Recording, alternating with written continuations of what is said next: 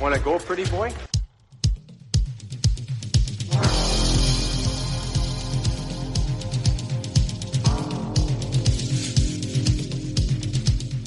Two minutes by yourself and you feel shame, you know, and then you get free.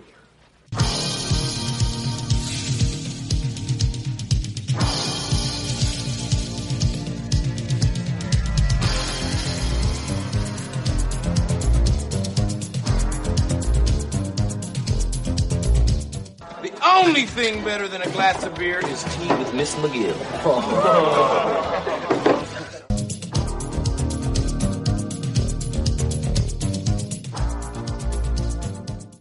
And welcome to the Fourth Line Boys podcast. My name is Darren. Thank you very much for tuning in. Episode 303 of The Big Show, some enforcer-based podcasting coming at you, brought to you by the Hockey Podcast Network. How's everybody doing out there? Happy Mother's Day. Yes, I know Cheryl's not listening to this, but hope everybody had a nice Mother's Day. Saw Mom. You know, you got to take care of business. And, I hope everybody had an enjoyable weekend. And whether you're listening to this on Sunday or probably back to work on Monday, back to the grind and the commute. Here we go. Got a special guest today. Got Harrison Harper back on the show. Third time hat trick. Of course, Harrison, he was a Lethbridge Hurricane, Miramichi Timberwolf, Nipissing College. He's a college graduate. We got one of them college boys on here.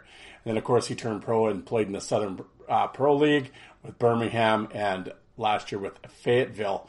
And, got him back on. For those interested, his first appearance was episode 127. And, of course, we timelined his whole career and all that sort of jazz. And then episode 245 had him back on to discuss his pro season in Fayetteville and the shenanigans that went on in his East Coast Hockey League call-up. That's an interesting story. And, and we go back and forth and text a lot, and he's been busy, working, and he moved back from the Eastern Canada, he's back in Alberta, back in Calgary, his hometown, and he got the job, and he's a working stiff like the rest of us now, and wanted to catch up with that, and so basically, you're actually gonna get some current hockey talk on here, kind of. Well, we do talk about the playoffs a little bit. We also talk about just kind of like analytics and like kind of going to the dressing room. What do the boys think? And I quizzed him on a bunch of stuff. And, and he also played some senior hockey in Alberta this year with Red Deer. And he talks about that experience. And, it's just a fun talk. I always enjoy talking to Harrison. He actually has his own podcast called The Project, with his return back to Western Canada and getting a new job and blah, blah, blah. He's been busy, so he really hasn't done any episodes for a while. But I know he wants to blow the dust off it and get it going again, so I hope he does. It's a real unique podcast in the fact that I always say it's like Seinfeld. It's a show about nothing. Yeah, it's just whatever happens to be. He always finds himself in kind of wacky situations, and and he would podcast about them. And I enjoyed them because I like his delivery, and and maybe not on purpose, but he does actually crack me up. And, and I just enjoy yapping with him. And I actually was, I think I might have been his last guest on the project. Maybe I was the one that sunk the show. I don't know. He had me on. Oh, that might be the reason why he quit. But yeah, we're definitely going to go back and forth on each other's shows. And he's actually doing sales now, and he'll be actually kind of rolling through Saskatoon here in the next little while, so hopefully we can get together and have some beers. And I told him I'll be nice enough to let him buy me a couple beer. So we'll see looking forward to that as well. So, but certainly not the last time I'm going to have him on. I always enjoy just you always get a different perspective when it's an ex-player, and and they still have contacts within the game. I know he does. He still has got friends that still are playing, and and you played in Lethbridge and stuff, and you play, I'm sure, and with training and stuff, I'm sure he knows. I didn't give me names, but I mean, I'm sure he knows those guys in the NHL and, playing in the American League and overseas and etc. So, and those guys talk and shit, and you kind of get the straight scoop from them, right? So, yeah, so I enjoy having them on, and, because I always say with people, the mic'd up and all that shit, fans like to think they know, but they don't really know. And as I would said, they know enough just to be dangerous. Yeah. And it gives a lot of people a false sense of they know what's going on. And it's like, no, you don't. So that's why I like having the ex-players on. But, so I'm not going to talk for very long today because let's get into talking to Harrison, right? You didn't tune in to listen to me. But obviously before I do that, got to mention, of course, the Hockey Podcast Network. Over 50 shows in the network. All the NHL teams are represented. So whatever team you're a fan of, there's a show for you. Oh, and yeah, and I'm on the original content side myself, Terry Ryan. And yeah, we got another mud show joining the group here. I don't know if the network's trying to sabotage. I don't know. Are they trying to cause the stock to go down? I don't know what's going on. But yeah, Alec, the Five for Fighting podcast, is now signed up with the Hockey Podcast Network. So yeah, like I said, he went from retiring to now all of a sudden he's on a network and he's got merchandise. Yeah, that was a quick turnaround.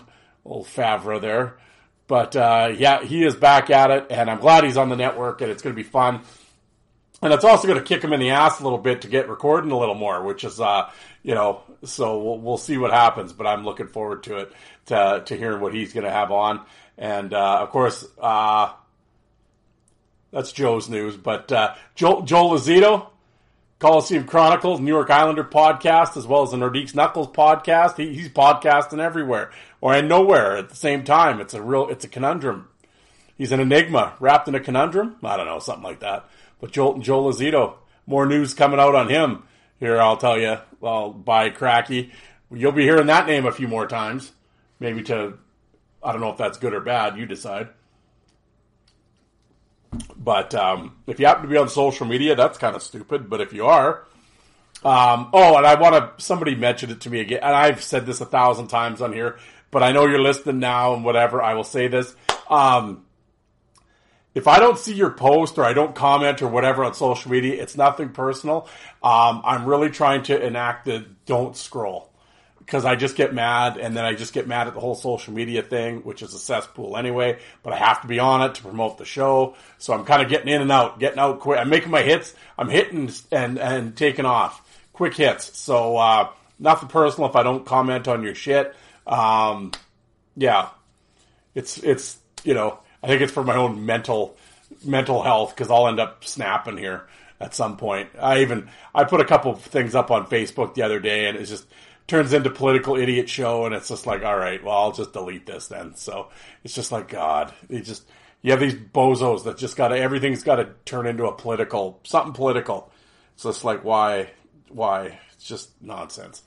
But anyway, so I had to delete it because it's just, I don't care. And I don't care, and I don't want to read it. So yeah, you're out. It was funny. The one guy that was trolling me in the hockey fight group ended up trolling me over on my own friggin' Facebook page. It's like, okay, buddy, you're out of here. Just block. You're a goof. No one wants. I didn't want to listen to your shit, Dan. I don't want your shit on my page. So beat it. But anyway, if you're on social media, Fourth Line Voice on Facebook as well as on Twitter. If you happen to be on the YouTubes, Fourth Line Voice on YouTube. I have over 2,000 videos on my channel. Some stuff coming right around the corner. So please subscribe. Because I break it down and look, people that look at your channel, it's 98% of the views are from non-subscribed people. And I appreciate anybody looking at my channel, that's cool. But if you could subscribe, and whatever video, if you're watching, if you like it, hit the little thumbs up. You're on the friggin' channel anyway. Just hit the thumbs up thing.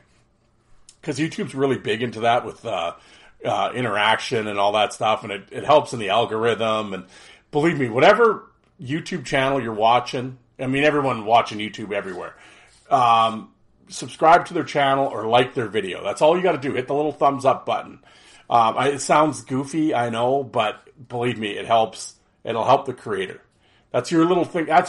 For all their work that they put in, for all the work creators put in, that could be your thank you to them. That's it. Just hit the button. That's it. And, and whatever platform you're listening to this podcast on, iTunes, Spotify, whatever, if you could rate my show, again, greatly appreciate it. Because it helps in the algorithms. When you listen to a podcast underneath, it'll say similar shows. That's how you get in this similar shows bracket, is by the rating. And again, not just my show, Alex show, Joe's show, whatever podcast you listen to, everybody, like I said, I think Joe Rogan can manage without the 5-star rating. I think he's pretty much got it under wraps. That and Spit and Chiglets, they don't need your rating in your review. I'm saying it's more for the smaller shows. That's how you can help a small content creator out, just by that. That's it. Just hit the stars. Boom. Like I said, you're there anyway. So if you guys could do that, I'd greatly appreciate it. And look into some sponsorships. If you're going to do some DraftKings, Raycons, if you're going to want some earbuds for work, I've heard they're really good. No bullshit. I wouldn't bullshit you. So my brother says they're fantastic. So I've enjoyed them. I'm just, hey, everyone has earbuds these days. I'm trying to save you some money. In the meantime, if you use the promo code THPN, it helps out the network. It helps out all of us. It helps out Alec. It helps out me. Yeah, it's the little things. So I hope you guys take advantage of the promo code, because hey, nowadays save 15%. Hey, 15% is 15%. You know, money saved, man.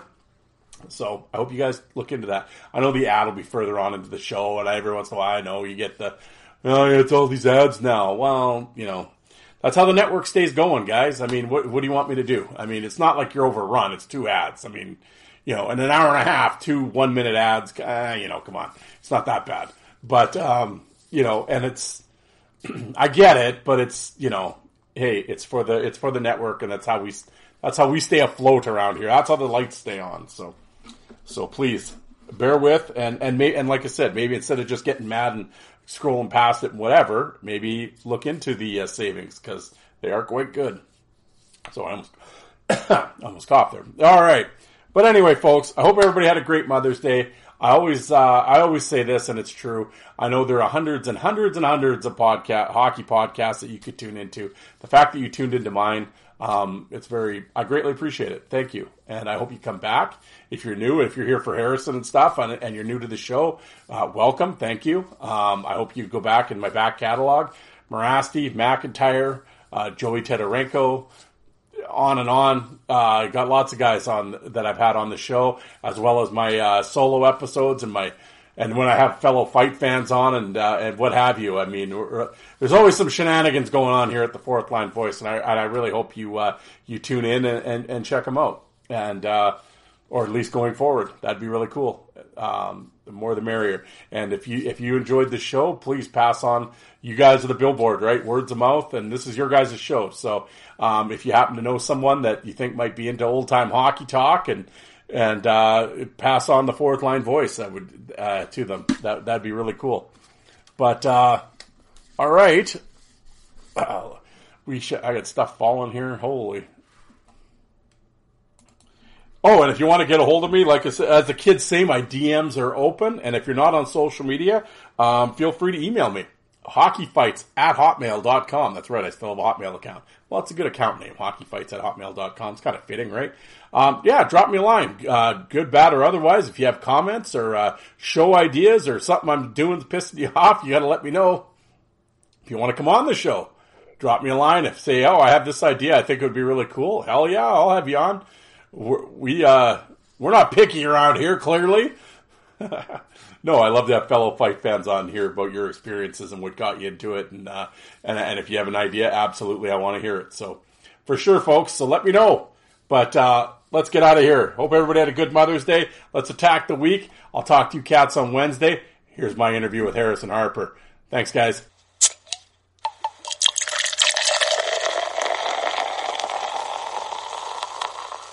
All right, here we are in the Fourth Line Voice. We've got a returning guest. 3rd time, hat trick here. Double H, Harrison Harper.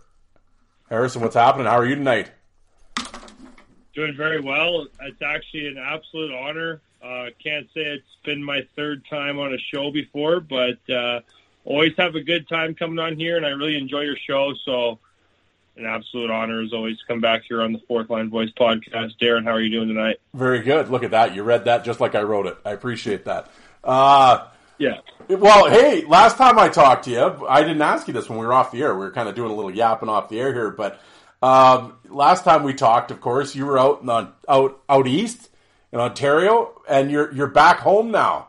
You're back in Western Canada. How's Alberta been treating you upon your return?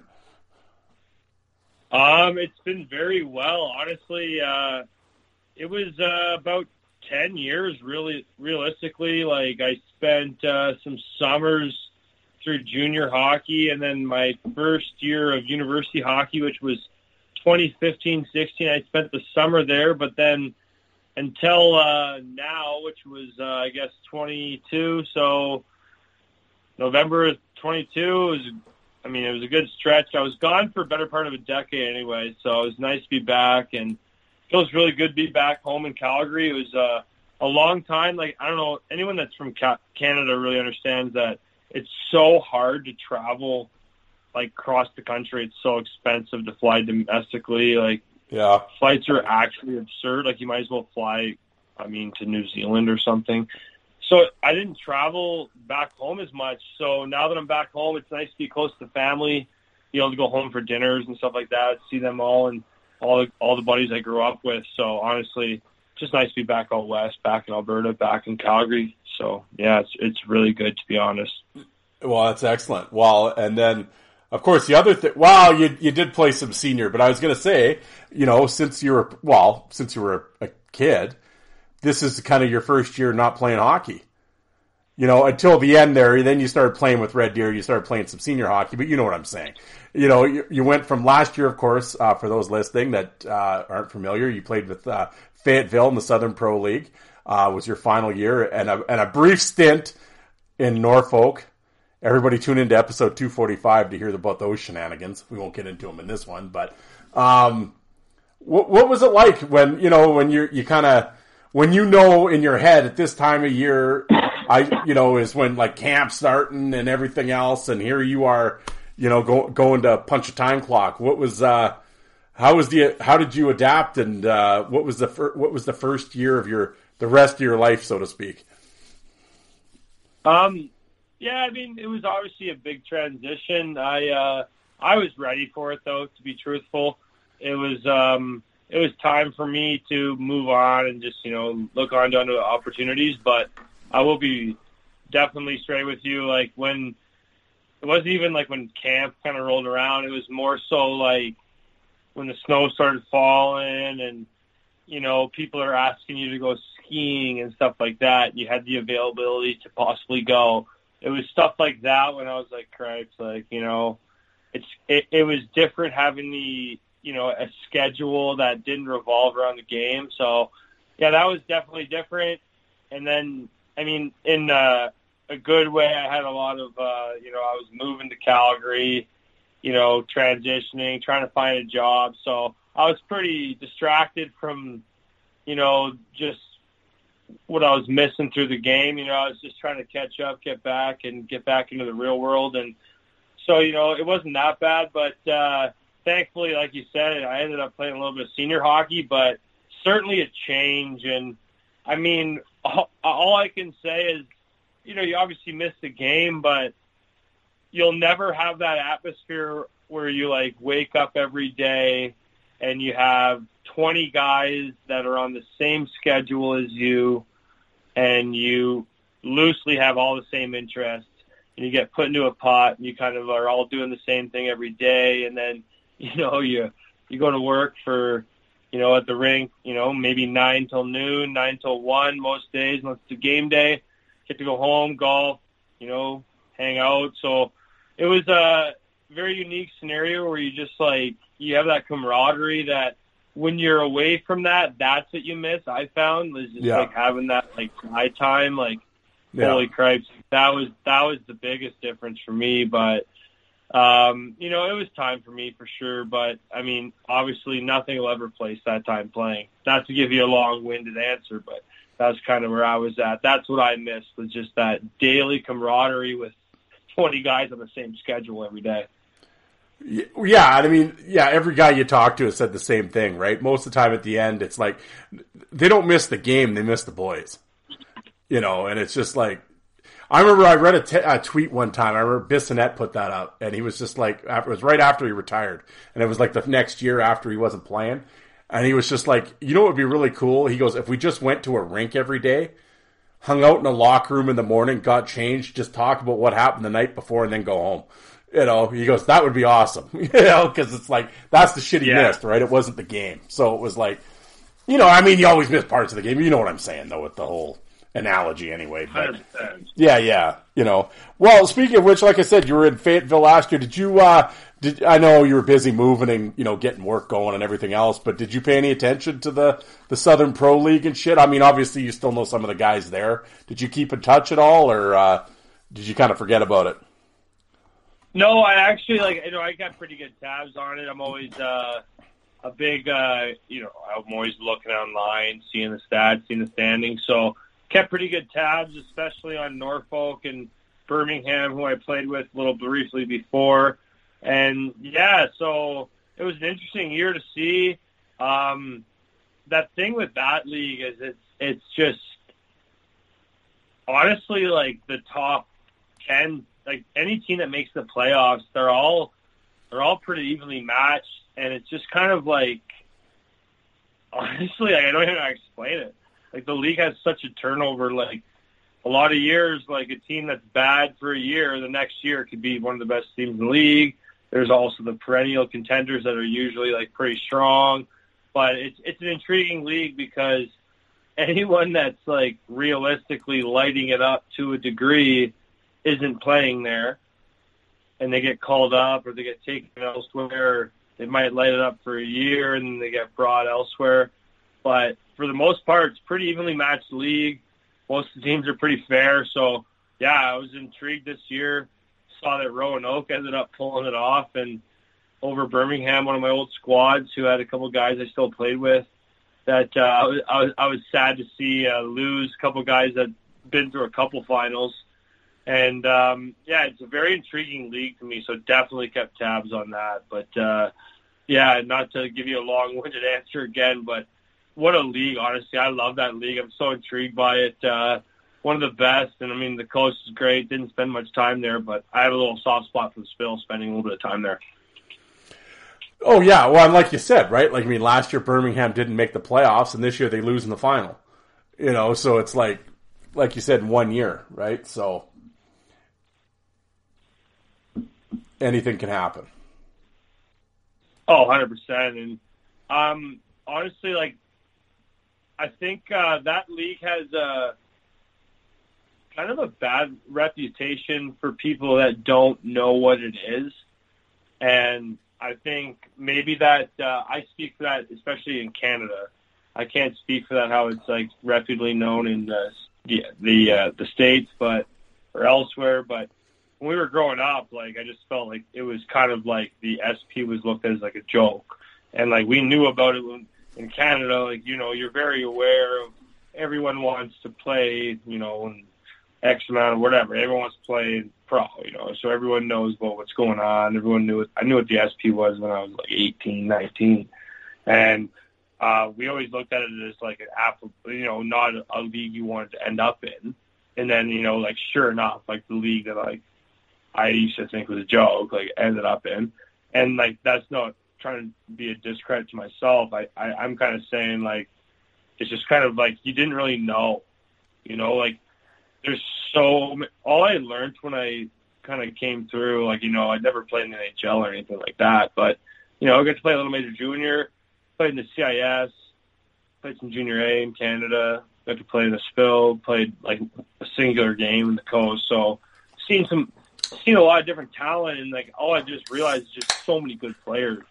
Yeah. So when I got to go to the Spill, a lot of people ask, like, you know, what's it like? And I mean, like, you know, comparable skill-wise to certain teams, there's teams that are in, like, the CIS that would beat SPHL teams, I think, for sure. But it's different because, in the SPHL you can fight. There's crowds. There's you play a 56-game schedule. You play back-to-backs. You play 3-game series. Like that kind of thing. So it's a different environment. It's a different game. It's a different beast. So it's hard to compare leagues like that. And I just say, like, every league kind of has its own flavor, so to speak. And they're all kind of, you learn how to play in each one of them. Not to make it sound hilarious, but it's true. Yeah. Yeah. Yeah, well, and I know I've had a few players on, and it's like, and they played in the American League, and then they played in the NHL for a while, and it was like, I asked them, like, what's the difference between the American League and the NHL? And they're like, well, like, the speed's the same. Like, everyone's fast. Everyone's tough.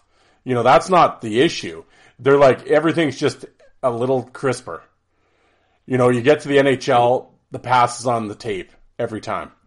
The AHL, they might be you catch guys out of position lots of times. The NHL, they're not out of position. It's just like, it's shit like that. I think some people get this idea that, they're there because they can't skate. It's like, no, yeah, they can skate. That's not the problem. That's not why they're in the American Hockey League. It's because they can't skate. Like, it's like, and there's only so many spots. Like you said, there's good players in every league. Well, there's only so many spots. Mm-hmm. It's a numbers game. 100%. Yeah. It's like guys aren't in the Southern Pro League. Oh, why? Oh, he can't skate. What the fuck does that mean? He can't. Yeah, of course he can skate. Like you said, you played major junior. There's guys in this league that played major junior, played college. Of course they can skate. But it's just the hockey filtering system, right? And it's just, there's only so many places. Yeah, I find it's really crazy. Like, even, modern hockey right now, like, you look at, like, I was watching, went to a Flames game earlier this year, late in the year. Both teams are kind of out of it. Like, you look at, like, I was watching the top line of, like, the top six in, like, Anaheim. Like, it's disgusting. They got, like, Zegras, they got, like, Terry, all these guys. They're unbelievable. Like, guys that, like, we've all heard of and we all know how talented they are. And, they have, like, reputations. And I'm like, this is, like, this is the worst team at 32 or whatever the fuck it is now. What is it, 37 NHL teams now? Whatever it is. They were the worst team in the NHL, and I'm watching them. I'm like, man, this team's like gross. Like, I don't think people realize how, like, to be top six, to even be on an NHL roster now. That's kind of why, I don't know. Like, obviously, fighting's kind of been unfortunately phased out to a degree in the force, in the sense of, like, the sole role of guys that just are there to tilt and bring that element. But you just look at, like, how talented, like, the top, you don't even want to say top six. It's like, what is it? Top 12? Like, yeah. Literally, realistically, like, they're unreal. Like, every team has such talent now. It's a totally different game. And it's almost like you watch these games in the playoffs right now, it's like 5 interchangeable parts. It's almost like every position, like, these guys are able to just, like, switch. And, like, in the offensive zone, like, a D-man can dip down and, like, forward can cover them, and it's just, like, they don't even miss a beat. They can just, like, interchange, and it's fascinating. Like, the hockey's pretty, it's very skilled. I think the development of skill is incredible. We've obviously lost a little bit of that element of like, the physicality and that edge that I think a lot of people were drawn to the game more so than maybe in a degree what's been increased through the level of play in the last 10 years post-lockout. And I'm sure you're going to have an opinion on that, and I know you do, in the sense that, that's what everyone can say. Like, what we lost, is it worth what we gained through the game in the modern era? Yeah, exactly. And there's always, there's give and take, and it's, it was funny. Like, I heard, like, Ryan Whitney talking the other day on Spit and Chicklets, and he was talking about the kid, they were talking about the draft or whatever. And he was just saying, you know what, if you have a kid that, because he goes, and he said the same thing, they can all skate and they can handle the puck and all that. And he goes, never mind, the big goals. He goes, if you could skate and you're, smart and you're physical, he goes, you're going to make it. Because he goes, no one's physical anymore. If you're physical, it's like you're a unicorn now, And like, I was talking to my brother today, and he played junior, he played college and stuff. So it's like, has a valuable opinion. He knows.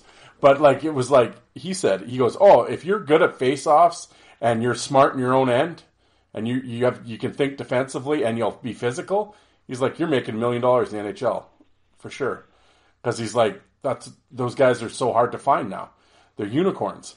Yeah. You know, like we were talking today about Sam Bennett. Look at him. You know? Mm-hmm. And it's like, all of a sudden, yeah, like you said, like guys are treating him like he's the Undertaker now. You know, and it's like, really? Like, come on. But it's true. He's a physical guy, can score a little, and he'll fight when he has to and kind of go clearly push people around in the playoffs. And it's just like, yeah, guy's worth his weight in gold. There isn't, and it's funny to say because, I mean, of course, me being old, I mean, every team had a bunch of Sam Bennett's back in the 90s and 80s, but now it's like they're rare. Those physical guys that can, you know, score double-digit goals and shit like that. It's, yeah, I don't know. It's a different hockey, that's for sure. Oh, definitely. No doubt. Like, it's, I don't know, you just watch the playoffs, like, you look at a guy like Sam Bennett, like, the guy didn't do a one pull-up in the combine. Yeah. And this guy's being looked at like he is, like, I don't know, I'm a huge Leafs fan. I have been my whole life. And, I mean, it was fun watching them not get swept. That's for sure. They showed up. They didn't get swept. Like, if I'm the Leafs, like, shock the world. And I said this to you earlier on a text message before the show. Like, if I'm Kyle Dubas or if I'm Sheldon Keefe, I dress Wade Simmons. Just send a guy out there and run the goalie. Just do something absurd. Literally, like, drive someone, absolutely kill someone. And that's not going to be an opinion that's ever going to be heard on Sportsnet or anything like that. But if you literally did that, could you imagine it was just like, what? It would literally be like a what the fuck moment. It would turn the series. It would turn the tide. Imagine doing that at home in front of the crowd, an absolute pile driving. A bunch of guys grab someone, just beat the wheels off some people. Like, show some dominance. Show this Toronto crowd, this fan base that's starving, that they aren't going to be pushed around no more. And, like, I don't know. That's what it takes. It would be maybe the media would take it and swing it a horrific way, but that's what it would that would help them win. If they're looking to seriously come back from going down 0-3, now having one win, two more to go, they got to seriously get something going. 3 more to go. Yeah. Well, and that's the thing with the, I mean, yeah, I mean, I sit here and rant and rave every episode and yell and scream about the Leafs not, well, now and again when I bring up the Leafs, they just don't show anything. Like, it's just, they're in scrums and they just, like, stand, like Marner just stand there taking punches from Kachuk, and Austin Matthews getting, well, he kind of fought back a little bit this year, but normally, getting pushed around, he's smiling in scrums. It's like, what are you doing? Like, somebody show something, please, with Toronto. Like, that's a real thing. You're a Leaf guy, you're an old hockey, like, goddamn, somebody show something. Like, I don't know, something. What I find with like Matthews is, I watch the games and I feel like he's definitely one of those guys. Like, he's got a little more pep in his step, as he should, when the puck's on his stick. But when he doesn't have the puck on his stick, I just feel like he's a little uninterested. And then he's a big boy. Yeah, he is. He's 6'3", 220. He goes in on the forecheck, and it's like when he has the chance sometimes because he's a good skater, and he knows what he's doing. He can get himself in positions like he could run some guys the fuck over. And like if he really wanted to gain some serious respect, especially in the playoffs, imagine like the size he is. Like it wouldn't take him much. Just fucking finish a check. Yeah, he is so big. And when you watch him finish checks, like I'm a Leafs fan. I love him. I think he's a great player. He's a generational talent, but he goes down and like he's a big body. He's got this genetic advantage, and he hits like he's like trying not to hurt himself. He like kind of spins his back, like kind of like just like rolls into them, like makes contact to let like maybe get a hit on the stat sheet, but like he's not really like letting anyone know he's there. Like. Fuck, just like Or like that Stamkos thing, like when Stamkos grabbed him, like he's a big boy, just like be present in the moment and just fucking throw some hands back. Like Stamkos isn't some nail gun. No. Stamkos I respect. Like you understand exactly what he was doing. Someone ran point, he comes back, he's like, fuck you, you ran point, we're gonna just start whacking at Matthews. Stamkos is the guy that realizes that's what needed to happen and did it. And Matthews can't even respond. Like it just like I don't know. It's scary. It's scary to be honest. Well, take us into the locker room here. You're like I said, you're a bigger dude. You know, you're a physical guy. You did some fighting back in the old dub days and shit. Was there ever, like, you don't have to throw names out or whatever, but was there ever, like, did you ever play with a guy that was like that? And, like, you sat around sometimes, you know, your buddy on the team, and you're just like, this motherfucker, like, what a pussy. Like, somebody say something to this. Or did you ever have to go say something to a guy? Like, are you going to, like, maybe drop the other nut here? Like, are you going to do something? Did you ever have to do shit like that? Did that ever come up? Well, I mean, I never thought, like, to be honest, like, I was never in a position to, like, have the authority to really, like, tell a guy, like, to nut up or like that. So, like, if I was like that, it was because I had, like, a relationship with a guy friendship-wise, but I definitely, like, even as recently as, like, in the SP, like, I don't really want to name names, but, like, certainly seen guys that, like, you know, they come out of, you know, university hockey or whatever, and a lot of guys, I always said to people, like, a lot of guys come out of university or, like, college, and, like, whatever role you played in university or college, like, that's what you're going to get bred into to play pro hockey. Like, you're not going to, like, branch out of that. So, like, a lot of guys come out, they're, like, have a checking role with, like, a good school and college, and they, like, get out of the school and they, like, think they're going to go pro or, you know, if you get in the coast or whatever, wherever they end up, they think they're going to just get out there and just start lighting tits and just fucking being, like, the go-to guy, getting some power play. And, you know, maybe some guys do that. But a lot of the times, guys end up, like, having to play the same role. If it was, like, a PK guy, shutdown guy, sometimes these guys are, like, big boys, and they're finding a tough transition to, like, get themselves, like, into pro hockey. And, I don't know, I just seen some big boys that were, like, I don't know, like, off ice. It's always funny to me, like, and I'm sure, like, you've had so many guys on your show that are like this, like, it's always, like, sometimes the guys that are absolute wild on the ice and absolute nails are the nicest guys off the ice. And sometimes the guys that talk like they would be the toughest guys in the world are the guys that do absolutely nothing on the ice, especially if they're, like, big boys. And, yeah, I don't know, it's just, like, funny. Like, I just found sometimes, like, you know, maybe some people could say the same about, like, myself. You know, I was a big guy, probably could have fought more, would have helped myself in my career. But I just seen some guys that just, like, it was just, like, grab someone. Just, like, don't even have to, like, really fight. Like, just grab a guy. Like, yeah. You know what I mean? Like, show something. Grab a guy and just, like, let him know that you're there. Like, just such a cliche saying, but just, like, not even, like, you don't have to really, like, beat anyone up. Like, it's just, like, showing the boys on the 19 other guys in the lineup that, like, hey, like, I'll do anything for this squad. Like, that means a lot, and that goes a long way. And it's such a hard thing, and, like, I feel like your show is basically based off that element that, like, people don't really understand, like, that whole element of hockey. That's what makes hockey so unique. Yeah. And I hate it, and that's a cliche in itself, but it's such a beautiful thing, and it's something that we need to celebrate in hockey so it doesn't die. So that's why I appreciate you having me on the show. That's why I'll never let this show die myself, because you celebrate that modern folklore that this game brings. No, yeah, absolutely. And it's like, well, and there's another thing I wanted to bring up with you. On my last episode, I was talking about, analytics, and it was, this girl, whatever analytic company she was with, she was on some podcast, but she made a bunch of tweets too. And it was about the Leafs.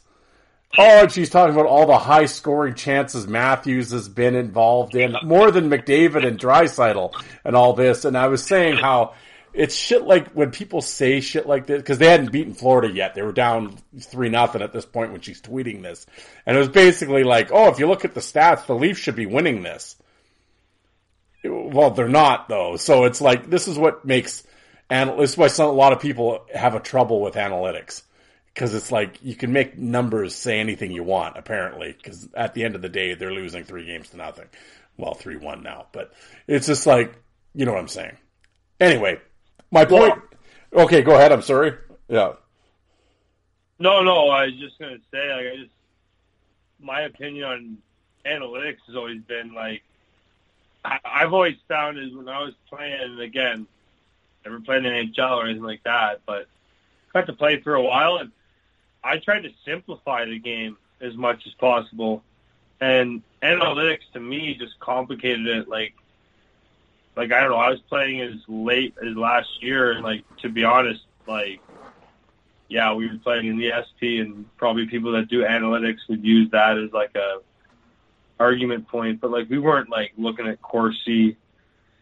We weren't looking at, like, you know, we were literally looking at hits, plus, minus, maybe turnovers, like, stuff like that. Like, you know, it was like the game is measured by, I saw exactly that post you shared about Matthews. The game is measured by score.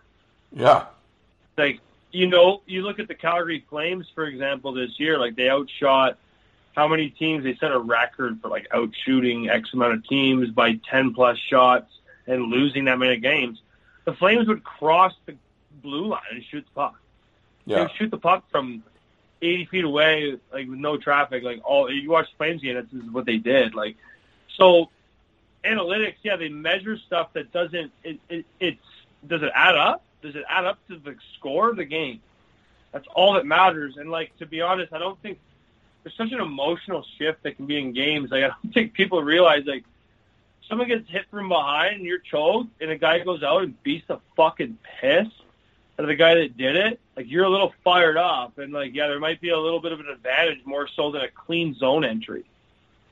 Yeah. Like, they don't have a stat to measure that, and they don't bother measuring that because no one, I don't know, it's almost like these people don't watch the game. Well, that's what I was saying. Like, I'm like, who are these people that are getting these stats? Like, who are the ones that are collecting this data? Like, do they even know what they're collecting? Like, did they ever play? Like, did they know what they're doing? Like, or is it just a bunch of, like, nerds? Like, I don't know. Do they know how to apply the stats? I guess is what I'm trying to say. Like, you know, it's like you said, oh, they led the league in shots. Oh, well, they should have this and all that. Well, yeah, they came across the blue line and took a slap shot. I mean, easiest save in the world. But look at all the shots they're generating. It's like, well, okay, but it clearly didn't. Well, you're a fan. Like, the Leafs, they're the perfect analytic team. Like, their GM, that he's all about analytics and shit. They've talked about this numerous times. It's like they're an analytics team. Well, has it helped them? I don't know. Like, I mean, every team does analytics now. It's not like the Leafs are the only team that does numbers. No, they all do. They all have analytic departments and everything.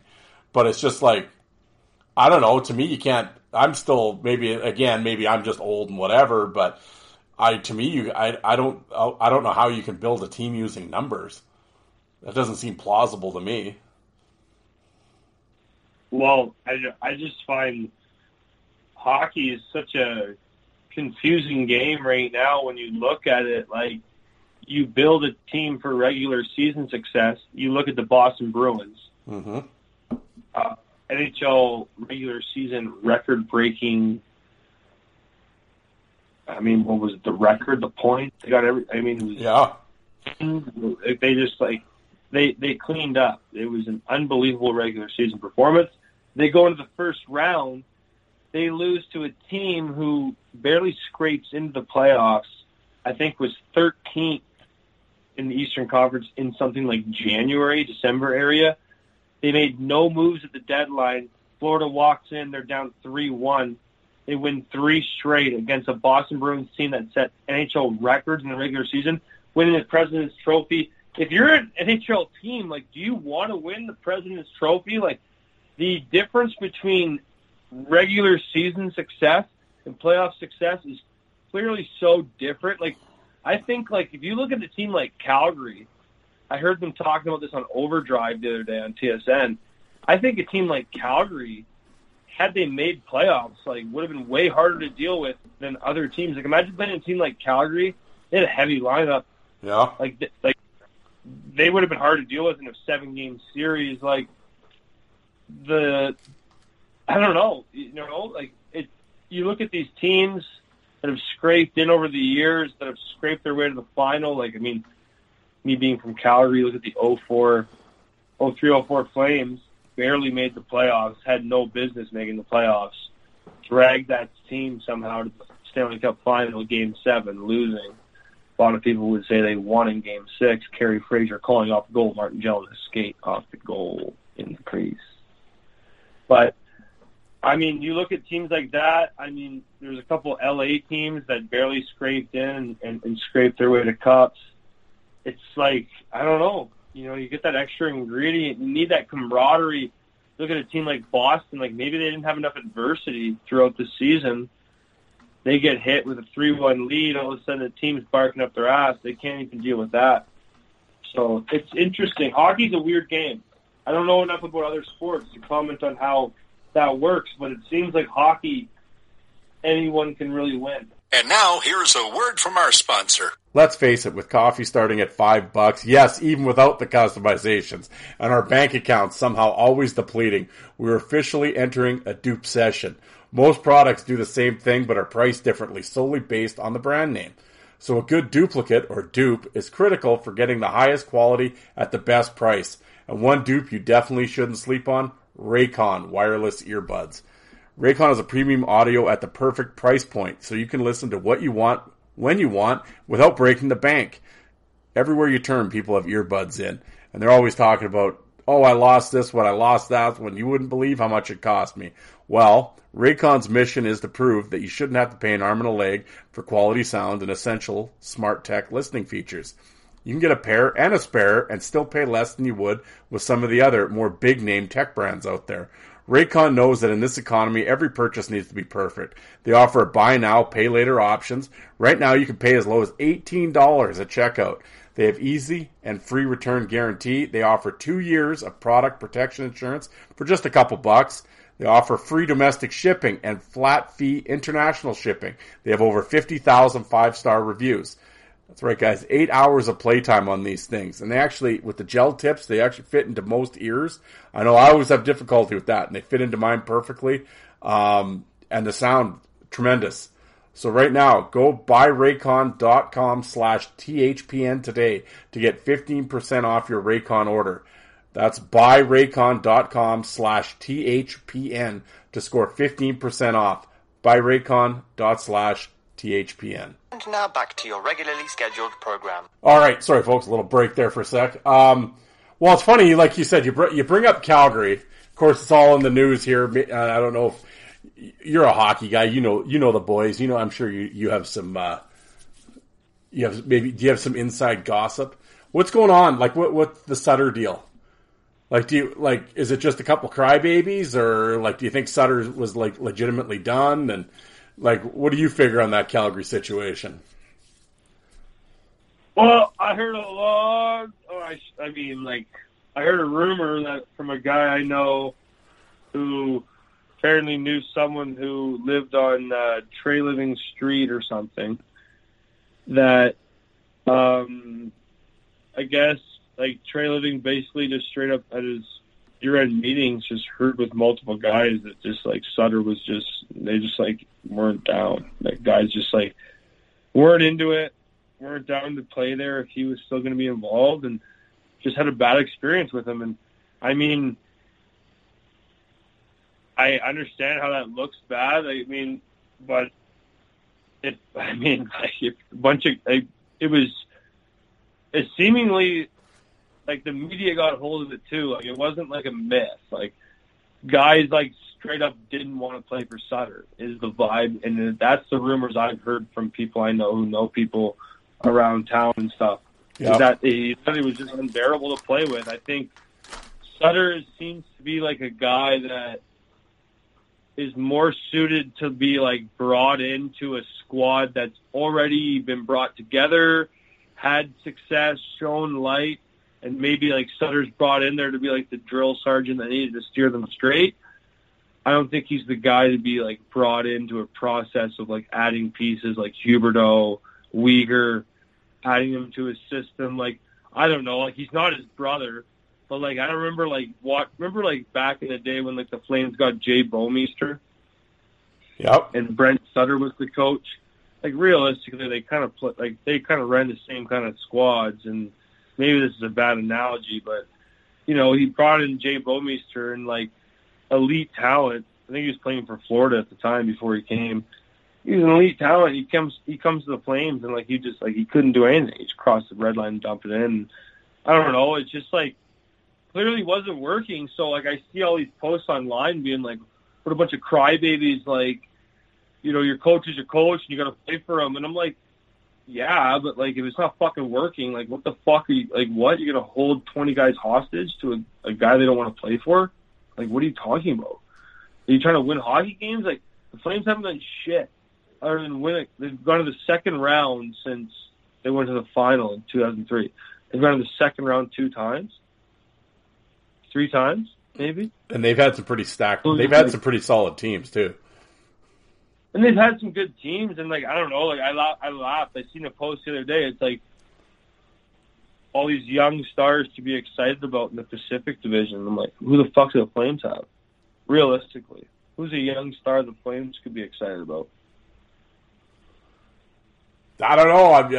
I don't watch this shit, so I'm relying on your expertise here. I don't know. No, and then like I'm not even trying to like leave the silence for you to say. It's just like, I mean, the Flames don't really. I don't know. Like, every team in the NHL is a young prospect to be proud of, and you know, be pumped up. And like, I'm not discrediting guys that are coming up to the Flames system right now, but there's no like breakaway star that like people are like, wow. Yeah. They're bringing in this guy next year. Fuck yeah! Like, I don't know. It's a wishy-washy franchise, anyways. People aren't that really. I find Flames fans are the biggest bandwagoner fans anyway. I grew up in this town. Like, people show up when it's playoff time, and then like right now the season was bad. They weren't doing that great. Went to a couple Flames games. If you started getting up in the upper levels and started cheering "Go Flames, go!" people turn around and rows ahead of you and look at you like you have 3 heads. I'm like, what are you talking about? People might get mad at me for saying that, but like that's the truth in my eyes. I don't know. I grew up here. I've always found that like it's a wishy-washy fan base. The Flames, like when the team's doing well, people are always like, oh, Flames games last year, Battle of Alberta, first series against Dallas, like fuck, like best atmosphere you'll ever find in the NHL. I arguably best atmosphere in hockey. I mean, and then like they weren't doing good this year. It's a fucking library. So I mean, I don't know. I just think it's bandwagon, wishy-washy franchise. Like, I don't know. Nothing but the Flames, to be honest. There you go. Oh, I was going to ask you. I forgot to ask you this when we were talking about analytics. And I mentioned it on the show last week when I was talking about the analytics. But it's just like, and I always say the thing with I don't ever discredit the numbers. There is a place for it. It's another tool to evaluate talent and etc. I wouldn't build a team around it and all that shit. But I get that I'm not a complete anti-analytics person. I'm not that ignorant on it. It's like, okay, I get their place. But I always say the thing that bothers me with them, or more or less the people that do analytics and the analytic company or whatever the hell, the people that do the numbers people, they always seem to discredit, like you said, the locker room. And like you always hear about certain guys that they bring him in and it's like, oh, he's a room guy. And then like you say that to a hockey person, they're like, okay. And like, yeah, that's like a credible thing. But you say it almost like you say it to these analytic guys and they're like, oh yeah, room guy. Yeah. Okay. You know, because it's like they don't put any stock into that. As a player, what do you think when you hear that? Like, if someone says he's a room guy to you, Like, I'm assuming you don't fucking snort and laugh and just think, yeah, okay. Like, that's a real thing. No, I think that's a real thing, and I mean, to be honest, it could be everything to a team. Like, there's certain things that I don't think like numbers can really provide value to, and that's something that provides the magic of sport, the magic of like a team environment.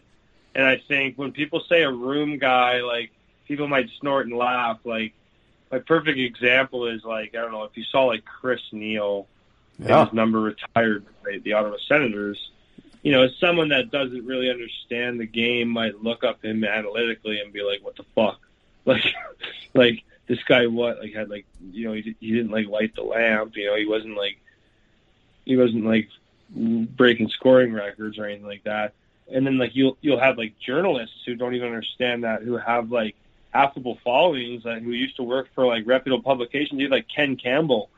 Like, remember that fucking idiot? Don't even get me started on that guy. No, I was he actually has a podcast on this fucking network.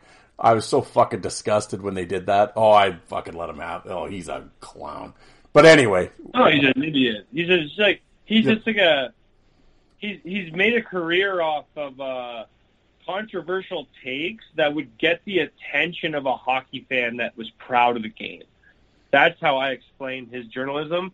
Is like, so like he had a take, and it was on Twitter, and it was basically like he pointed out like a player that had X amount of goals in his career with this amount of games and played an average of like 2 minutes a game in their conference final run in 2017, which was like the fucking end of his career when he was like 300 years old, and didn't mention that.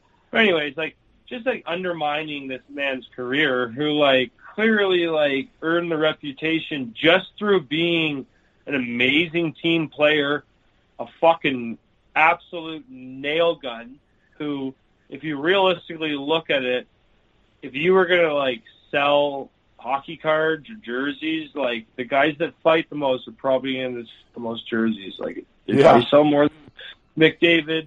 They would sell more than fucking, if you had George LaRock that was fighting 30 times a year still in the NHL, he'd sell more jerseys than McDavid. He would. Like, and people don't like to admit that. Like, that's just the truth. Yep. And I don't even really know where I was going with that. Got lost in that tangent. But it's just like, I don't think people really realize what people appreciate about the game sometimes. Well, I think people get so wrapped up into numbers and stats and everything. And yeah, and like when Ottawa decided to retire Chris Neal's number, the amount of people whining and bitching about it. It's like, they're not saying like they want him in the, it's not the Hall of Fame. It's a team's ring of honor. It's what he meant to the team and the organization. It's like the guy was there for like, 1,100 games or something? All with one team. Yeah. He's still there working for the team. He never left. He lives in Ottawa full time. Like in the summer, he never left. He would stay and do like the ticket drives and shit every year and meet new fans. And it's just like, and then when it came time to play, played hurt, fought all the time, stuck up for teammates. You guarantee he was loved in the room. And it's just like, but these numbers geeks just don't get it. They're just like, oh, he's a goon. Leave it to Ottawa. Like, it's just, no, that has nothing to do with that. But they just don't get it. It's just like, they just think he's an idiot, and then why would you do that? Oh, Ottawa's so desperate to retire a number, I guess they got to do his. Well, I didn't see any of the players tweeting out like that was bullshit. I didn't see Alfredson complaining about it, or Chris Phillips, or Wade Redden or anything. They weren't saying how stupid it was. It's like, they were all right there for it. You know, it's just like, hockey fans drive me nuts sometimes. The ignorance. Well, 100%. And, like, I always wonder, like, I only know so much about hockey because that's what I was involved with growing up in the community I grew up in. But, like, is there, like, things like this with, like, other sports that people, like, think the casual fan just, like, doesn't comprehend and, like, pisses them off to this degree? Because, I just find there's so much disrespect to like a certain line of player that people don't find like I mean, you look at the modern day NHL, like you can't bring in 4 lines of guys that do the same thing, the bottom 2 producing at a lower level. Like, you can't just have 4 lines that provide the same output. Like, you have to have them all have different roles. Like, the game hasn't changed. It's gotten better skill-wise, but, like, the keys to success I don't think have changed in regards to winning a Stanley Cup. Like, you look at right now, like, yes, the game is not as crazy as it was 20 years ago, but teams that are playing nastier and playing harder to play against are the teams that are fucking winning right now. Yeah. It's not a secret. Like, no. Hockey's supposed to be a nasty game, and I just think, like, I don't know why we, like, don't, I mean, in a way, like, why don't we glorify that? Hockey's unique in so many ways. Like, I don't know why we don't glorify the uniqueness, how you can tilt, how you can fucking run guys over, how there's no out of bounds. Like, I don't know. It's just, like, so much unique stuff to hockey that they don't emphasize. They don't market. It's just, like, that's why I feel like, you know, we got shows like yours right now where, like, we just romance the past when it was just, like, I feel like that was when the game had, like, an appreciation for what it was. Now it's always, like, what it could be. Like, I appreciate games like baseball where they, like, you know, they've changed some rules this year, but, you know, to the most part, they've stuck true and just the game has stayed the way it is. And it's like, you have to play the game and what the rules are. Well, I always laugh now with hockey. Their big thing is like these we need to market the stars. We need to market the game better and everything else. And it's like, yeah, but with all your rule changes and everything else that you've done, you've taken the character out of the game. The game had character in the 80s, 70s, 80s, and 90s. Go back and look at some of these guys. You don't think Tony Twist was a fucking character? You don't think Terry O'Reilly was a character? Like Eddie Shack and like all these guys? Like, yeah. But it's like you got rid of all those guys, you know? And it's just like, I don't know. It's just, and I think, I was going to say, I think with the fans, like going back to the Neil thing and not understanding and everything else, I think the problem becomes is if you have social media has given every idiot, I'm including myself in this, but it's given every idiot a platform. But I think a lot of this, like with technology and every camera angle imaginable and 24-hour news coverage, so you got to be talking about the team constantly, and team podcasts and team YouTube pages and mic'd up videos. I think when people watch all that stuff, I think it gives them a false sense of like they think they know. Oh, because you watch the mic'd up, so I know what goes on. I follow the game. I have the season ticket package, and I watch the mic'd up stuff. It's like, yeah, you don't know. Unless you've been in it and you've been in locker rooms and, like, you don't know. You think you know, but you don't. You know, and it's just like, but it's like they know enough just to be dangerous, as my mom would say. You know, but it's just like, I don't know. Maybe that's just me ranting on things, but I think people get this false sense that they know all this stuff, and it's like, you don't really know anything. Oh, for sure. Yeah, 100%. Until you've played it and you've been in the room and you've been on the bus or on the plane or whatever and traveled and gone through training and done all that shit, it's like, yeah, those are the guys that know. It's like, and like I said with the Neil thing, I can guarantee when they announced that they're going to retire Chris Neil's jersey in the Senators Ring of Honor, all the guys that back in the day that played with him for the 1,100 games and all that, I bet you none of them said, "Oh, that's fucking stupid." Oh no, they were. None of them did. Guarantee none of them did. You know, but here we are. The Ken Campbells of the world immediately take to Twitter, and it's the worst thing ever. And it makes the delete. Oh, I remember the one guy from the Hockey News. Well, this is why the Senators organization never gets taken seriously. It's like, really? Yeah. Like, just okay, like. Meanwhile, they have a picture of like Alfredson, Redden, and like Phillips standing there with Chris Neil, big smile on his face with his jersey, and it's just like, and this guy's just shitting all over him, like, yeah, you guys are clowns. It's just like, what are we doing here? Seriously? No, seriously, I 100% agree. Like, I don't know, it's just foolish, honestly. But it'll be interesting to see how it all plays out here.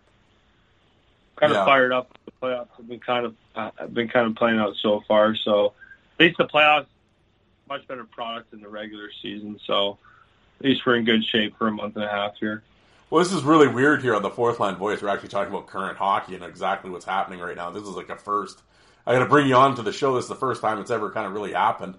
But I got to ask you, of course, here we go, because, I mean, it's obviously the hot topic of the day. For those wondering, Harris and I are recording on Thursday night. Of course, last night was, of course, the Vegas-Edmonton game. Controversy. Old Petrangelo there, or whatever his name is, with his two-handed chop on old Leon. What do you think? What about all that went down? What's Harrison's call on this? I mean, the series is getting a little heated. Like, you saw what happened with Kane the other night, and then, I mean, was this after Nurse beat up that Hegg kid or something? I don't know what happened last night. I wasn't watching the game, but I saw the hack. I mean, it's obviously pretty dirty. It looked like he was chopping wood, but I just find, like, why doesn't just everyone else the ice just jump on Peter Angelo? I like to call him. Is it Petrangelo? Peter Angelo. Why don't they just jump on? Why don't everyone just jump on him? Yeah, well, of all people, McDavid's the one that ends up grabbing him, and it's like, the Nurse fight was after that. Yeah. Well, I laughed too. Like, if you watch the Sports Center today or Sportsnet, every interview is just like, you watch every player I saw from Edmonton, and then Woodcroft or whatever his name is.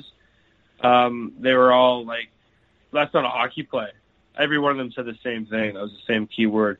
"Oh, that's not a hockey play. That's not a hockey play." I'm like, well, he fucking made a play during the game, and you guys won't shut the fuck up about it during the interview. So it seems to be somewhat of a hockey play. Like, it's gotten your attention off focusing on winning. Like, did they not? Like, they lose that game, didn't they? No, the Oilers won. Sorry, they won. Sorry, yeah, they won last night. Yeah. Like, I don't know. Like, they like that's what they're talking about after the game, though. Is what I'm saying. It's just like, I don't know. Like, it seems to have done its job. I guess like, it's dirty, obviously. Don't agree with it, but like, that's what they're talking about after the game. I'm like, maybe it's its thing. I don't know. Yeah, well, the thing is, I brought it up on Twitter and stuff, and I saw a few clips here and there, and it's like, I certainly wasn't watching all the games, so I can't tell you everything that happened, but a few of the things I did see happen, because the one guy did break it down, and it was true, like I said, and of course, I got a couple big Oiler fans I work with, and of course, they're all just like, they're ready to get pitchforks and torches and go look for this guy, but it's like, well, I'm like, you can kind of thank Kane for that. Because I'm like, Kane actually cross-checked Pietrangelo in like the neck at the end of the period before that, and then hit him from behind too. Like, they've been running this Pietrangelo guy apparently for like the whole series. So it's like, okay, so now it's 4-1 with like 2 minutes left in the game. You know the guy's pissed off. So now, and of course all the shit that's been going on in the series and everything else. Yeah, it's like, oh yeah, because I said, well, that's why this shit just. I always laugh. These people always act like this shit just falls out of the sky. Oh, there is no reason for that. Oh, you think he just did that out of the blue? Like, no. And this guy had like videos leading up to like, well, this is probably what pissed him off the whole time. And then now he took the chance to two-hand him. I'm not saying it's right or wrong. I'm just saying that's probably what happened. This shit just doesn't happen out of the blue. There's a reason for this shit, And I remember putting that, and somebody says, well, then why didn't he two-hand Kane then if he's so mad at Kane? It's like, well, two-handing Kane doesn't do anything. It's like, well, no, you two-hand the best player, And it's like, yeah, do it again, I'll do it to McDavid next. I mean, that'll calm everything down. That's why maybe you stop Kane from running people, if you tell him that. But I don't know. That's just how I saw it, but yeah. 100%. Because, I mean, Pietrangelo going and fucking two-handing Kane isn't going to do anything. Because Kane's not going to care. He'll just keep coming after him. It doesn't matter. So that's why you don't do it to him. You just do it to their best player. Or I guess their second best player. Whatever. You know what I'm saying. Send a message. Yeah. Send a message. Yeah. Did you ever do that? Did you ever just like, you know what? I'm just going to baseball swing this guy. Did you ever do that? I think I'm sure I did back in the day, but Oh, you had to have chopped a guy in the back of the knees one time. You had to have done it. Oh, for sure, 100%. I remember being I just remember especially back in the Western League, when I was playing there, 10 years ago now. It's not that long ago, but it sounds like a long time ago now. And I guess in the way it was then, it seems like a long time ago. But they were it was hilarious advice you got. I never forget my favorite story I always tell guys. Our goalie coach in Lethbridge, I don't know why, he was telling me one night, he's that goalie's touching that white ice. That's not his ice. And he's just looking me in the eyes. He says it, and I was kind of chuckling. I was like, "What do you mean?" He's like, "It's not his ice." And he's insinuating run him the fuck over. Yeah. And and anyways, I just laughed. It was I always remember I wasn't much of a offensive threat in the Western League, but the only time I got praise was after every whistle, just grab someone. Offside, just go grab someone. Just pull them close to you. And didn't really answer your question about just whacking people, but you just did things stupid, to stay relevant, really, to let them know you're there. Yeah, but it probably intimidated some guys. Some guys might have probably just laughed at it, but there was probably some that were legitimately oh fuck, they don't want any part of it, just physical thing at all. Oh, for sure. And now that you say that, I remember playing in the Maritime League and playing against Summerside. I don't even remember the guy, but I remember just swinging twigs around, just doing crazy shit, and it just used to work back then. And then it got to the point where I don't know, they put in those fight rules. Remember, yep, where it was you only had 5 fights a year, so that was everyone's excuse. It turned into everyone's excuse. So, oh yeah, it's not worth my time. But then, that would always be I don't give a fuck. I got fights on my car. You know what I mean? It would be that would be someone would throw that out. You're oh yeah, fuck, we're gonna get kicked out of the game. You'd always be that'd be I don't give a fuck. I don't know. That would always, some people would be taken off. That would be everyone's excuse. I found yeah. Once it then past my time in junior, you got kicked right out of the game. So then that was everyone's excuse too. And I would talk to guys, and then that would be their thing, and be I want to fight you, and they'd be well, we're gonna get kicked out of the game, and then it was just well, I don't give a fuck. And then that would be okay, maybe this guy actually wants to punch me in the face. It was that was kind of the atmosphere you had to give it. But times have obviously changed a lot. I was listening last year to they're banning fighting in the Quebec League, and teams were having 10 fights a year total. Yeah. Fighting was already gone. What are you banning it for? Yeah. That's what I don't understand. There's this big knack on fighting. I'm you guys have already done it. No one fights anymore. I laughed. I think it was your pod.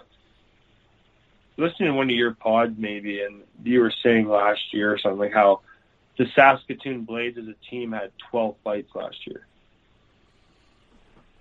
Yeah, I think it was you.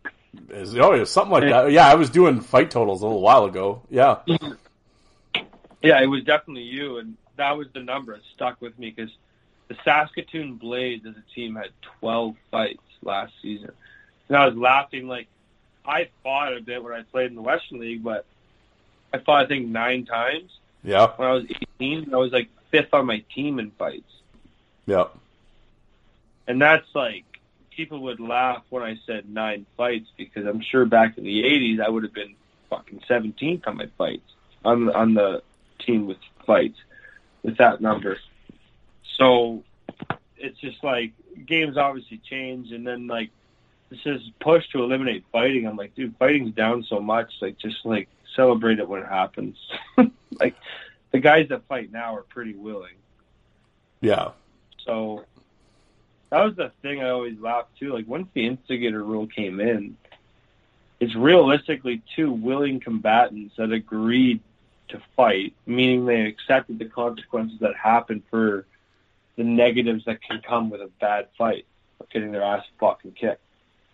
So that was always the argument I thought was never highlighted. It was always people making decisions about the game that never played or were never actually actively on the ice. Like, you never hear guys in the lineup being like, we got to ban fighting.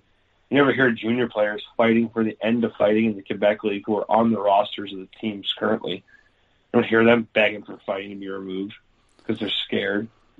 Yeah, well, that's like when I talked to Alec, and we were talking, well, because the Southern Pro League doesn't have any fight limits, but the East Coast League does. It's like a 10-fight limit. And like I remember Alec and I were talking about, I'm like, who thought this was a good idea though? Like, are any of the players saying, "Oh, that's a good call"? Like, no. I can already answer that's rhetorical. Like, no, they're not. And I'm like, the fans want to see fight. Like, let's be honest. Like, who are we kidding here? I mean, yeah, there's some fans that obviously don't like it, whatever, but the majority do. The players want it. So why I don't understand. Like I said to Alec, I said if I owned an East Coast League team, I could tell you they'd hate me at the league meetings because I'd just be like looking around the room, like, are you guys all like, what are we doing here? Seriously? It's East Coast League. We're putting in a fight rule? Like, what are you, morons? I was so surprised when they did that because I was like, well, like, I don't know, the markets they're in. Like, I played in the Spill too. Like, that's just like the easiest sell. Like, anyone that doesn't know anything about hockey in these markets, it's like, oh, you can fight in hockey? Okay, cool, that's sweet. Like, are you an enforcer? That was the first thing everyone asked every player that came down to any team I played on down there. Are you an enforcer? Are you an enforcer? Like, that's what sells. So when they put that 10-fight rule in, I was like, what the Like, I don't know. I always laugh, too, like, hockey. Like, they just, like, you watch highlights. Like, they don't show the fights. I'm like, dude, it's like what differentiates us from like, so many other sports. Like, I'm not saying that's like, again, like we obviously like we celebrate that part of the game because it's fucking awesome and we love it. But that's not the only part of the game. I'm not saying we have to romance that completely, but like it's a unique factor that's not involved in other sports. Let's give it some fucking attention. Oh, like come on, like you walk at like not the National Lacrosse League is a good example. Not that it's a good example of coming to the forefront as a sport that's been established for years, but like they show highlights of fights and shit like that right from the NLL and stuff like that. Like you don't see the NHL doing that. Like I don't know. It's just I just find the marketing of the game is they're looking to grow the game. I'm not saying marketing just the fighting aspect of it, but like marketing like the uniqueness of the game is what I'm asking for. Yeah. Well, I always found, like, with the East Coast League, it's like, okay, so the guy fights 10 times. Is there that big of a difference if he fights 15 times? Like, is somehow the game just that much worse because of it? Like, you know? No, and then, to be honest, to add on to your point right there, I always laughed at that. I was like, do you really think banning that many, like, you're banning fights like that? Like, the average guy on any team is fighting a couple times a year, handful, 5 times maybe, you know, that's a great year. But, like, the guys that are fighting the amount that you're banning are only fighting one another. Like, yeah. They're fighting in an upper echelon of guys that, like, are only agreeing to fight each other. They're not, like, predatory out in the league beating up fucking, like, 16-year-olds. That's why I always laugh. Like, they're banning this shit. I'm like, this is just, like, absurd. And then, like, the OHL, they have a 3-fight limit, but I see, like, guys can get in 6 fights, like, if they don't initiate it. Like, I don't know. Like, there's just so many discrepancies. Like, it's hard to know what's going on. Yeah, I don't know. It's all whatever. And now, here's a word from our sponsor. Light the lamp during the hockey playoffs at DraftKings Sportsbook. Right now, new customers can make a $5 bet and score $150 in bonus bets instantly. Yeah, guys, I mean, Edmonton, odds-on favorite right now at the DraftKings Sportsbook, plus 425 to win the Cup. They have a lot of player props. Who's going to lead each series in scoring? Austin Matthews, McDavid. Check it out. All the player props are there for the series as well as games, in-game action. Download the DraftKings Sportsbook app now and sign up with the code THPN. New customers can make $5 hockey playoff bet and score $150 in bonus bets instantly. That's code THPN. Only at DraftKings Sportsbook. And now back to your regularly scheduled program. I want to ask you, like we were talking about your hockey, you did play this year. And I kind of mentioned it on the show. And I had a couple guys on. They talked about senior hockey around here in Saskatchewan, how it was kind of alive and well, and actually some really exciting shit went down in senior hockey. And the Monday Nooner guys are kind of really pushing senior hockey, putting a spotlight on it here in Saskatchewan. Well, you played in some senior hockey in Alberta in the the North Central Hockey League with the Red Deer Rustlers. Played 3 regular season games and then about 11 in the playoffs or something. How was your first foray into senior hockey, and what were you surprised with how competitive it was? Yeah, honestly, like I was about to play in the classic Chinook League, which is the AAA league in Alberta. They had a 3-team league going on, and I don't know. I was in touch with a couple teams. Honestly, at points, I was in touch with all 3 of them. I was going to play for either of them. But, I don't know. It was just like a 3-team league. I don't know what was going on. So I knew a former roommate of mine was playing up in Red Deer. So I got up there. We had a good group of guys. It was actually really fun. I was surprised. Our top 6, top 4D, was all guys that played pro. If we would put together our full lineup, and everyone, it was actually good hockey. I honestly think we would have pumped junior A teams. I think, for sure. We were a good squad, and it was fun. I had former guests of your show, Pete Vandermeer was on our team. Yeah, we had a couple extra. We had a bunch of former major junior guys, a bunch of guys that played some pro. So it was really fun. Honestly, it was a good league, and I was surprised how physical it was. Fuck, I remember my first game, I was laughing, I went D behind the net, and all of a sudden, I just got absolutely fucking leveled playing up in Lacombe one night, playing against the Generals, and yeah, I was surprised, guys did take runs at each other. There was guys that would fight.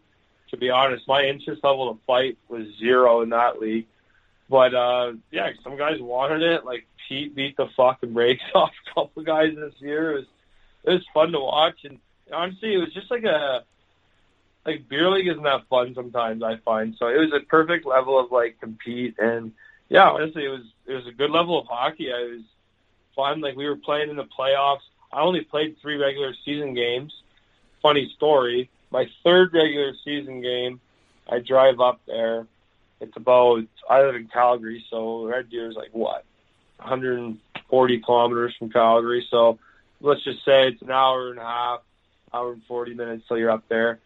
And we played a Penhold, the Rustlers, just south of Red Deer. Go up there, drive up, get there 2 hours early, hang out with the boys, not even stretch a bit, take my twig and hang out. Anyways, get out there, we have it's a legit thing. We got a full-blown warm-up. They do the anthem and everything. I get out there for my first shift. I join a rush. I'm skating backwards anyways. Guy rips a puck, tipped off the twig, hits me right in the chin. And I got opened up for 9 stitches right on my chin. And I'd never gotten hit in the face and needed stitches once, in the X amount of years. I never needed stitches like that. And I kind of always, in a weird way, cockily bragged about it. I'd always be fuck, I never get hit in the face. Fuck you. And then, of course, I'm playing, senior hockey. My first shift. Literally, they drove up to Red Deer. I can't emphasis enough. I was on the ice for about 7 seconds. Get hit in the face, and the next thing you know, I'm fucking in Innisfil ER, fully dressed without my skates on, wearing my fucking Red Deer Rustlers jersey, sitting in the ER where some guy stitches me up, and got a pretty mean scar now on my chin, and it's from senior hockey, so it's a pretty good memory every time I look at it. I think of Rustler hockey and the brand we play. But yeah, no, honestly, senior was a good time. It was fun, but I laughed too. I got more fucking hurt in senior than anything. Then a week later, I got a gash on my wrist. Someone's skate cut me in my wrist. Looks like I was trying to fucking hurt myself. And I should have got stitches. It was a gross cut. And I just have this ugly scar now on my forearm. And now that just reminds me too. So I got two of the worst scars I ever got playing hockey in like 15 games of senior hockey. So yeah, dangerous game out there. You got to keep your head in a swivel. You never know what's going on out there. Well, the boys better bring you back next year. You were bleeding for the team, literally.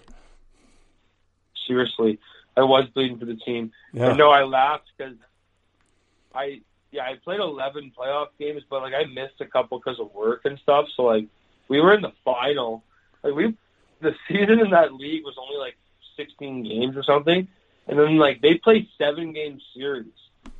Like I was laughing in the SPHL. We played a 56-game. I don't even play it anymore. They played 56-game season in the SPHL, and then it's 3-game series, and I believe the final is a 5-gamer.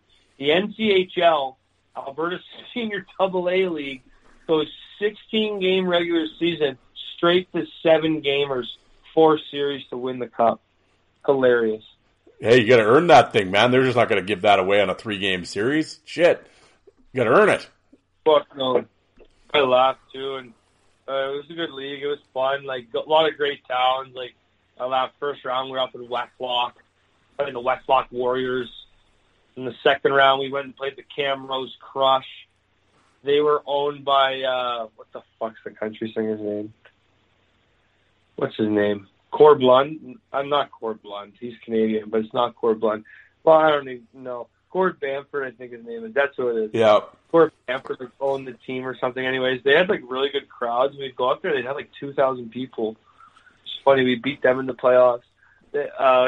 Pete Vandermeer had a good little clip on YouTube, him beating the wheels off someone. Well, you got a lot of heat for that. I sent him a text. I said, "Holy shit, you're trending on Twitter." And he was like, "What do you mean?" I'm like, "For the thing with you cross-checked a guy or something." And he's like, "Holy shit, slow hockey day or what?" So he kind of laid it out. He said, shit, that guy deserved it. Yeah, they were acting like goofs all series, he said. So. Oh, yeah. Like, I just think it was, like, kind of blown out of proportion. I wasn't there that game, so I don't really know what happened. Pretty sure it was an old guy I used to play with, so I don't know. It was just funny, like, the way I saw it on Twitter in the morning. Guys were sending me the video, and I was like, Jesus, I wasn't even there. Would have been funny to be there in the building. What a show. But, no, I mean, senior hockey was good. Like, it got a pretty good little following. Like, there was a lot of good crowds in Camrose, good crowds in Red Deer. And, I mean, we were playing up in Westlock. They had a nice little rink, too. And it's a fun little league. Like, I hear, like, in Saskatchewan, they got a real good, like, senior hockey thing going. I heard they had, like, 100 teams or something like that. Crazy. Oh, yeah, there's like a million leagues, yeah. But, yeah, and it's gotten... there's a million leagues up there. Yeah, but it's gotten... It maybe because I just had the guy on and I started paying more attention to it, but it seemed like it had a pretty... I mean, they weren't drawing tens of thousands or anything, but I mean, the small town shit, yeah, the folks were coming out on a Saturday night to see the home team win, and I mean, there was some good hockey, the videos that we up, the boys were tilting and shit, there was some good fights, it was good, like you said, some good players, though, like, solid hockey. Well, I always laugh, like, people, like, this will never change, like, we love hockey, we love watching our superstars, we love watching our NHL teams, but there's something about that, like, community vibe where, like, you're watching your small town, you're watching guys playing that are from your community, and you have some weird pride attached to that, watching them play a bunch of guys from another community down the road.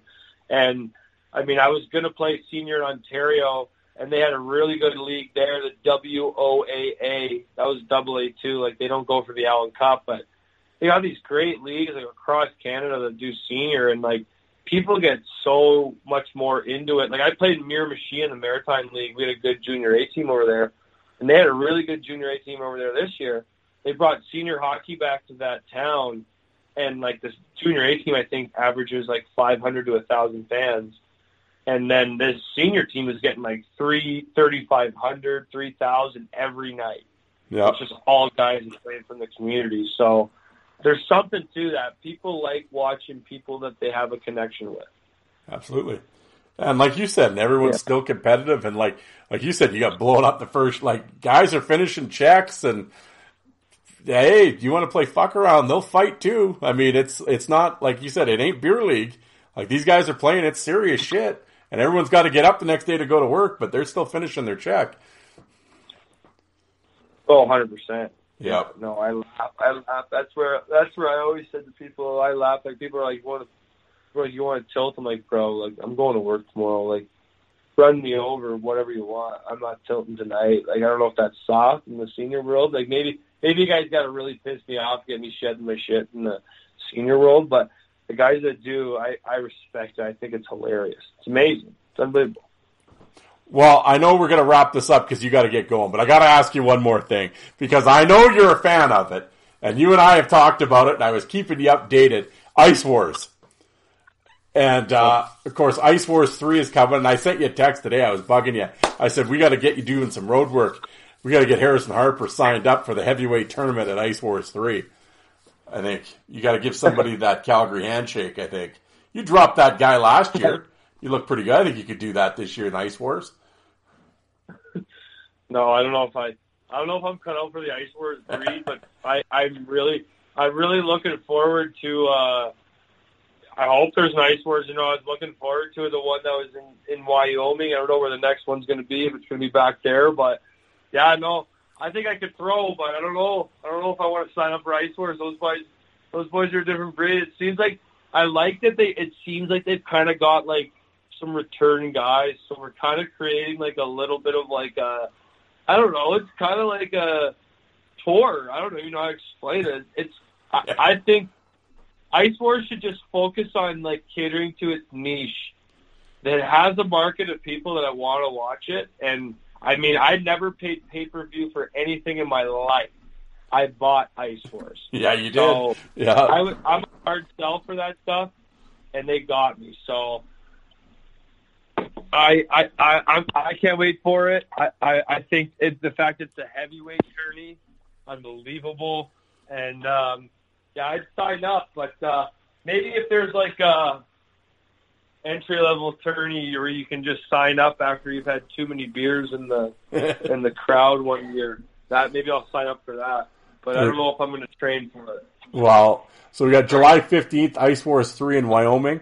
Hopefully, Ice Wars 4 is back in Edmonton. That'd be pretty sweet. You got to come to that. If it's in Edmonton, you got to show up. I'll 100% be there if it's in Edmonton, and we will attend that together. Absolutely. Absolutely. All right, man. Well, I'm going to let you go because I know you got a roll here, but I thank you for coming on the show. We got to do this again soon. I enjoyed having you on and discussing the topics of the day. Are you, has the project been retired, or are you going to get back into it, or what? I was glad you had me on. Hope I was a good guest for you this episode. But I want to get the project going again, and I'll have to get you back on to get me going, give me these podcast juices going again. Well, there we go.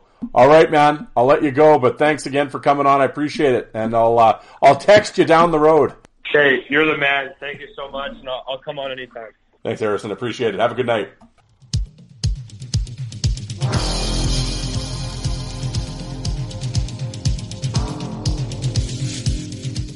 And you people that don't like fighting, how many of you did you walk out and get a coffee while that was on?